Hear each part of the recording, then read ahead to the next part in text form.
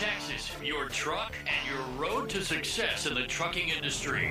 This is Trucking Business and Beyond, the show that puts the money where it belongs, back in your pocket. Welcome to my world. I'm your host, Kevin Rutherford. The website is letstruck.com. The show is all about the business of trucking. Today is the Power Hour. I've got Bruce and Ethan and John here with me from Pittsburgh Power, and we're going to jump right into questions today. We've got a lot of calls on hold, so we're just going to get right to it today. We're going to start off in Arizona. John, welcome to the program. Yes, how y'all doing today? Good. What's on your mind? I got a couple of questions. All right. I got a couple of questions. First one for Kevin, and the other one is for Pittsburgh Power folks. On algae in the tank, what's the name of that stuff? I remember you saying something before about a product put out where you put algae or asphaltene? Algae. Yeah, I don't have algae is Killam. Killam is what we use. It's called Killam. Killam. Yeah, I don't have a particular product. What I normally do is I just go to a West Marine because they deal with so much more algae in the marine world. I just go to West Marine and ask them for their best algicide. Okay, yeah, because I don't really know if it's actually algae, but the technician said, "Oh, you got to change these water fuel separators because we get algae in there. You have to change them every couple of weeks." Which I've been doing this a long time, never heard of. But anyway, the way you can tell, the way you can tell if it's algae is dump the fuel from the filter into a clear jar, and if you see little black specks, that's the waste of the algae. Algae is actually alive and it eats, and that's its waste. So the black specks are the algae. And if you can see in your tanks and you see something that looks like mucus, that's the actual algae. Okay. All righty. Well, my other question now was on my motor. I got a 2013 ISX. It's rated 450. Y'all did a tune on it for me and got it turned up to, I think you did 514 or 515 on the dyno. Now, if I got right at 700,000 on it now. If I was to rebuild it, bring it up there and have y'all rebuild it, would y'all be able to boost up the horsepower in it, or would it still be at that like 515 or whatever? 515 to the ground's about 615 flywheel. No, we can take it higher. Yeah, we build it back to a better CPL. Yeah, we change the CPL, yeah. Yep. What about if you build it with a 39 CPL? Yeah, that's the one, right? Ethan, when you when you did the tune or whatever, you said you wrote a new program, and you was happy to get it to 514. So I don't know if a rebuild would go in and change all the mechanicals, put new mechanicals, if we could go up higher or what. Oh, absolutely on that. All righty. Well, I'm going to be trying to get up there in the next couple. Before you hang up, Ethan, on the CPL 3939, what are we seeing to the ground on average? Oh, we can easily get a 6 1/4 to the wheels with those, up to 650 at the wheels. Wow. So add another 125 onto that. Well, I'll tell you, let me do a calculation here. If it's, you said 625 to the ground, Ethan? Yes.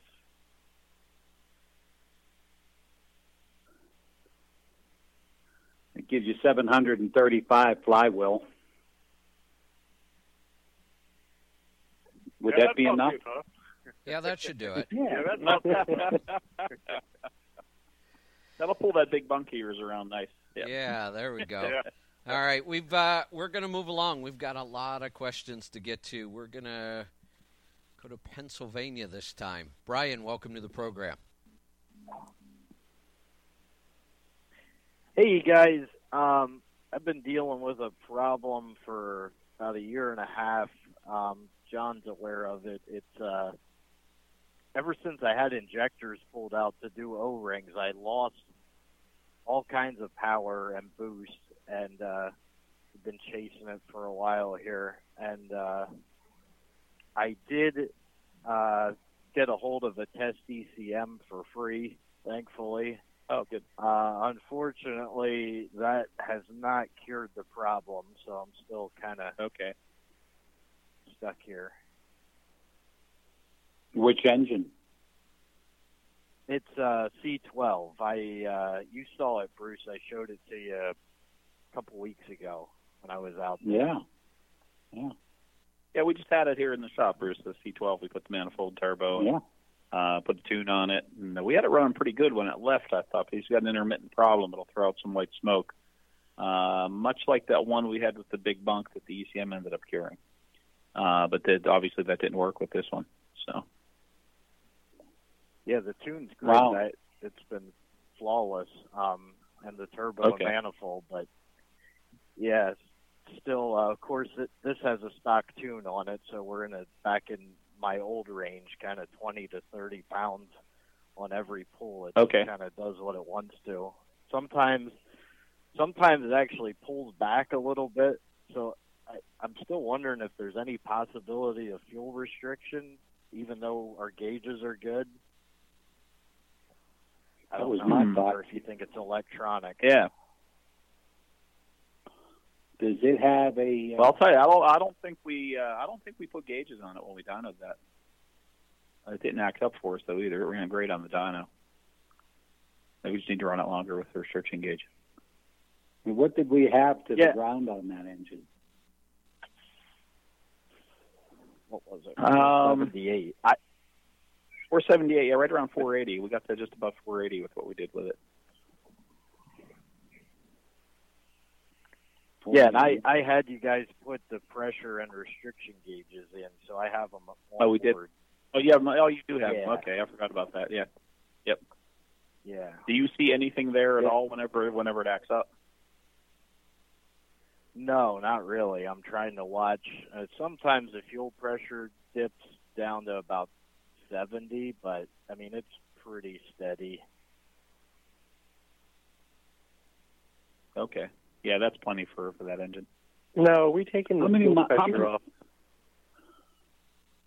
the front or the back of the head? Yeah. I want to make sure we're taking that off the back of the head because we've seen that where the front will read 70, but it's not actually 70 in the head, through the whole rail. How many miles are on the injectors? They're new. We did those a couple months ago. That did. My old injectors were tired. The old ones I was only getting 21 pounds of boost, and these are a little bit bigger. They're 5% bigger, and I got a lot of power back, but the boost wasn't consistent. Sometimes it would be 21, sometimes 27, sometimes 25. And before this whole problem started, I was really stock strong at like 28. On a good night I could get 30. And this all started when I had injectors out to do O-rings, which is I keep coming back to that, wondering what could have possibly changed. What if a piece of an O-ring ended up in the return valve and maybe it doesn't have enough pressure? We're looking at 70 on the way into the head. I wonder what it is on the backside. Yeah, because 70 should be the minimum on the back. Yeah. But that wouldn't be intermittent, though. Yeah, I need to think about this some more. So, Brian, if you're going up through the gears, did someone else have it? No, somebody else, the small-time shop, salvage yard. Yeah. But, if you go up through the gears, right? Yeah, if you go up through the gears, every gear you could get a different boost reading. As you swing through the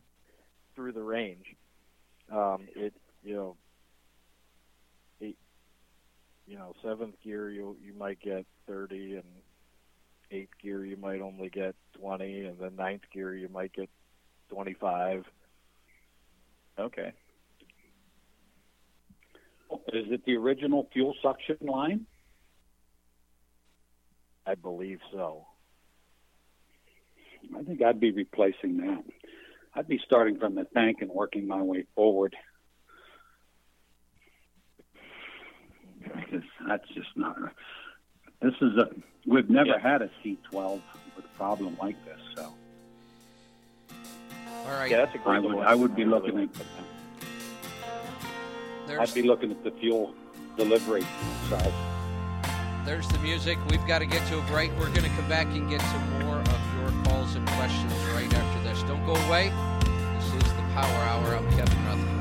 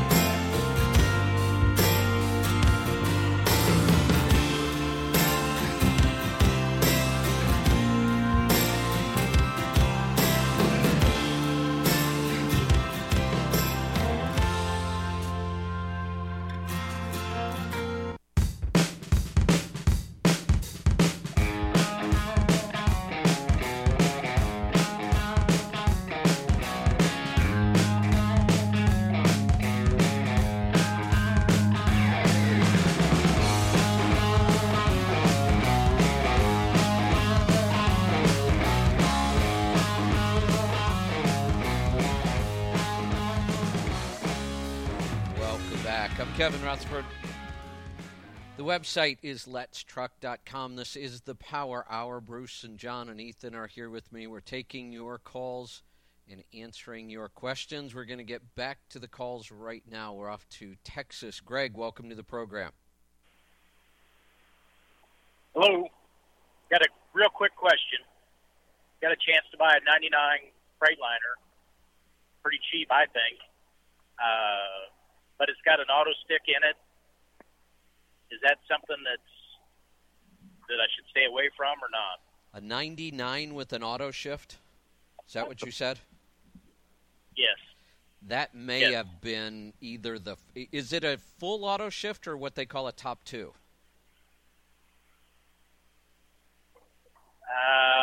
That's full auto. Yeah, I think the top two came out in 97 or 98. 99 might actually be the very first year of the auto shift. Depends on a lot of other reasons. I don't know that I would eliminate it just because of that, but I'd look at a lot of other things, and that would be a factor.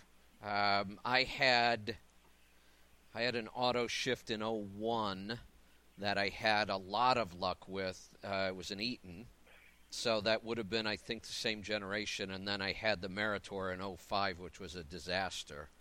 I don't know if that would eliminate it, but it's a factor. It is the earliest generation of that transmission. The truck's in pretty good condition, and it's been used on the farm, light work, but he wants about $7,000 for it.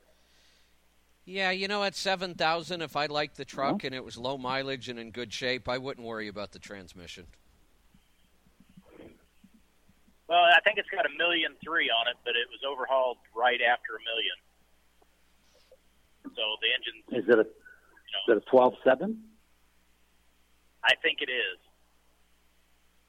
Check the paperwork and make sure they put a full gear in it.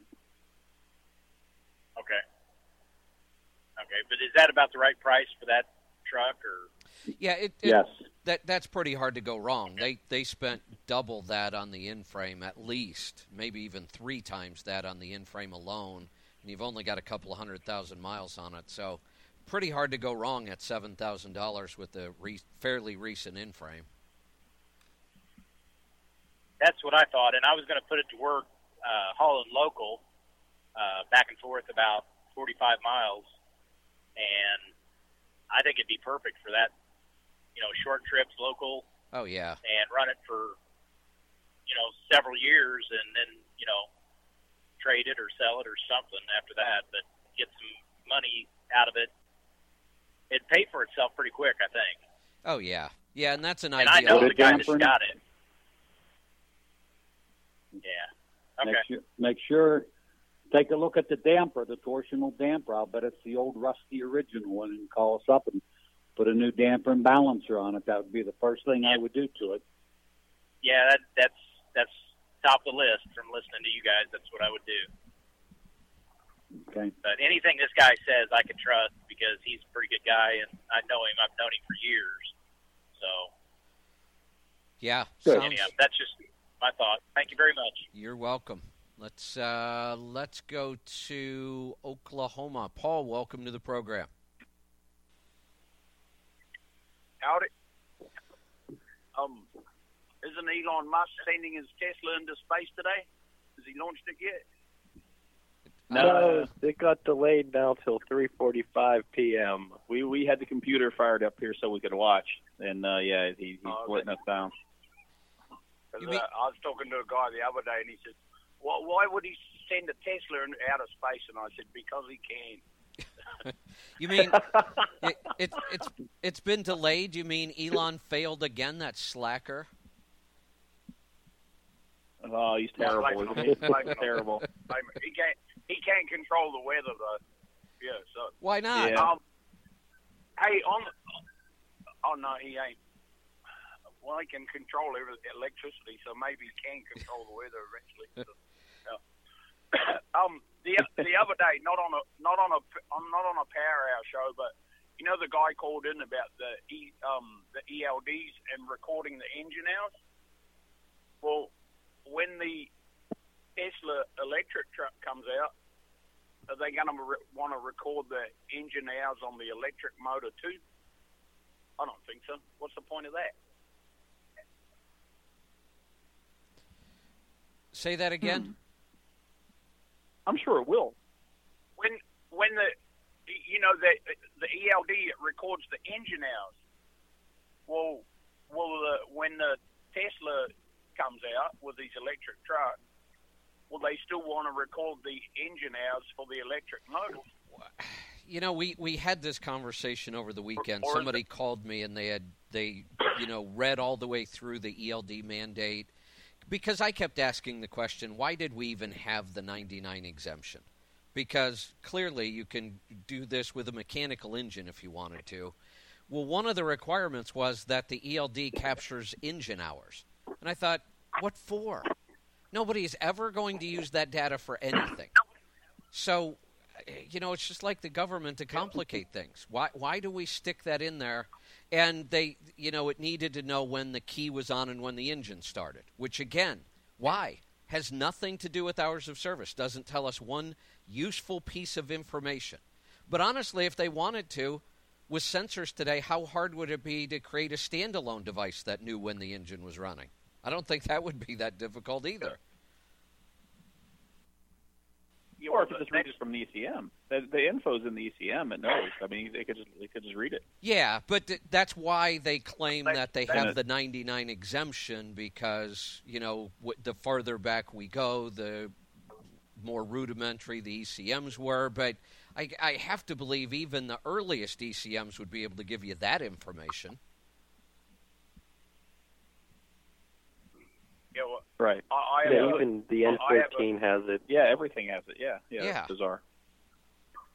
Yeah, well, I'm thinking that when the electric trucks come out and they say, oh, well, that if we can do it for an electric truck, we can probably just do it for a 99 or older. So when the electric trucks come out is when the 99 exemption will go away.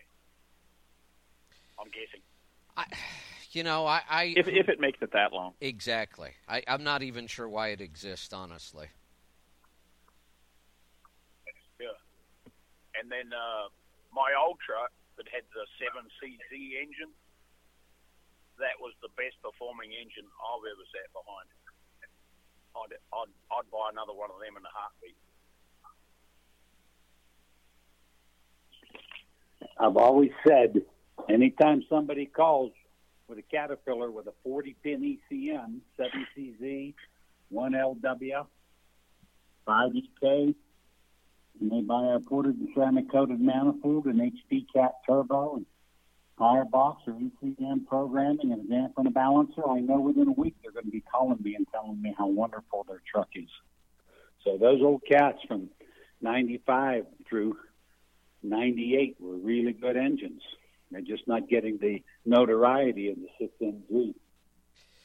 We're going to squeeze in another call here. We may have to carry it through the break. Jim in Massachusetts, it's your turn. Yeah, I had to comment about the Fleet Air Cleaner, but I had another question for you on the ceramic manifolds. I have a C15, and we're having issues of breaking exhaust manifold posts. And we noticed that the exhaust manifold, the back half, the three sections, was separating a little bit. And you can't push that back together. I guess it's a press fit. And the manufacturer of the manifold doesn't really seem to want to do anything about that. We have a real good company with the Fleet air filters, but yet the manifold people on a part that shouldn't wear out don't really want to seem to do anything on something that's obviously a manufacturing fault, because that's not supposed to separate like that. And what it's doing is putting lateral pressure on the exhaust manifold bolts and breaking them. Have you ever run into this before? No, we have not. And how hot is your pyrometer running? It's never seen anything above 1250 tops. And is that on the hot side? That's on the hot manifold? On the hot side. It's never gotten hot. Matter of fact, it's in a Western Star. In a Western Star with a Caterpillar. C15. C15 and C15. Is it an A-cert? Is it an A-cert? No, 6NZ. 6NZ. Yep. Wow. 6NZ, and you can actually see where it's pushed back a good 1/8 of an inch. It kind of leaves like a rust line where originally it started. Those manifolds have almost been 100% perfect. Call us or email us with your name and phone number. Let me look at this for you. All right, we've got to get to a break. We'll be right back with more stuff. Stick around.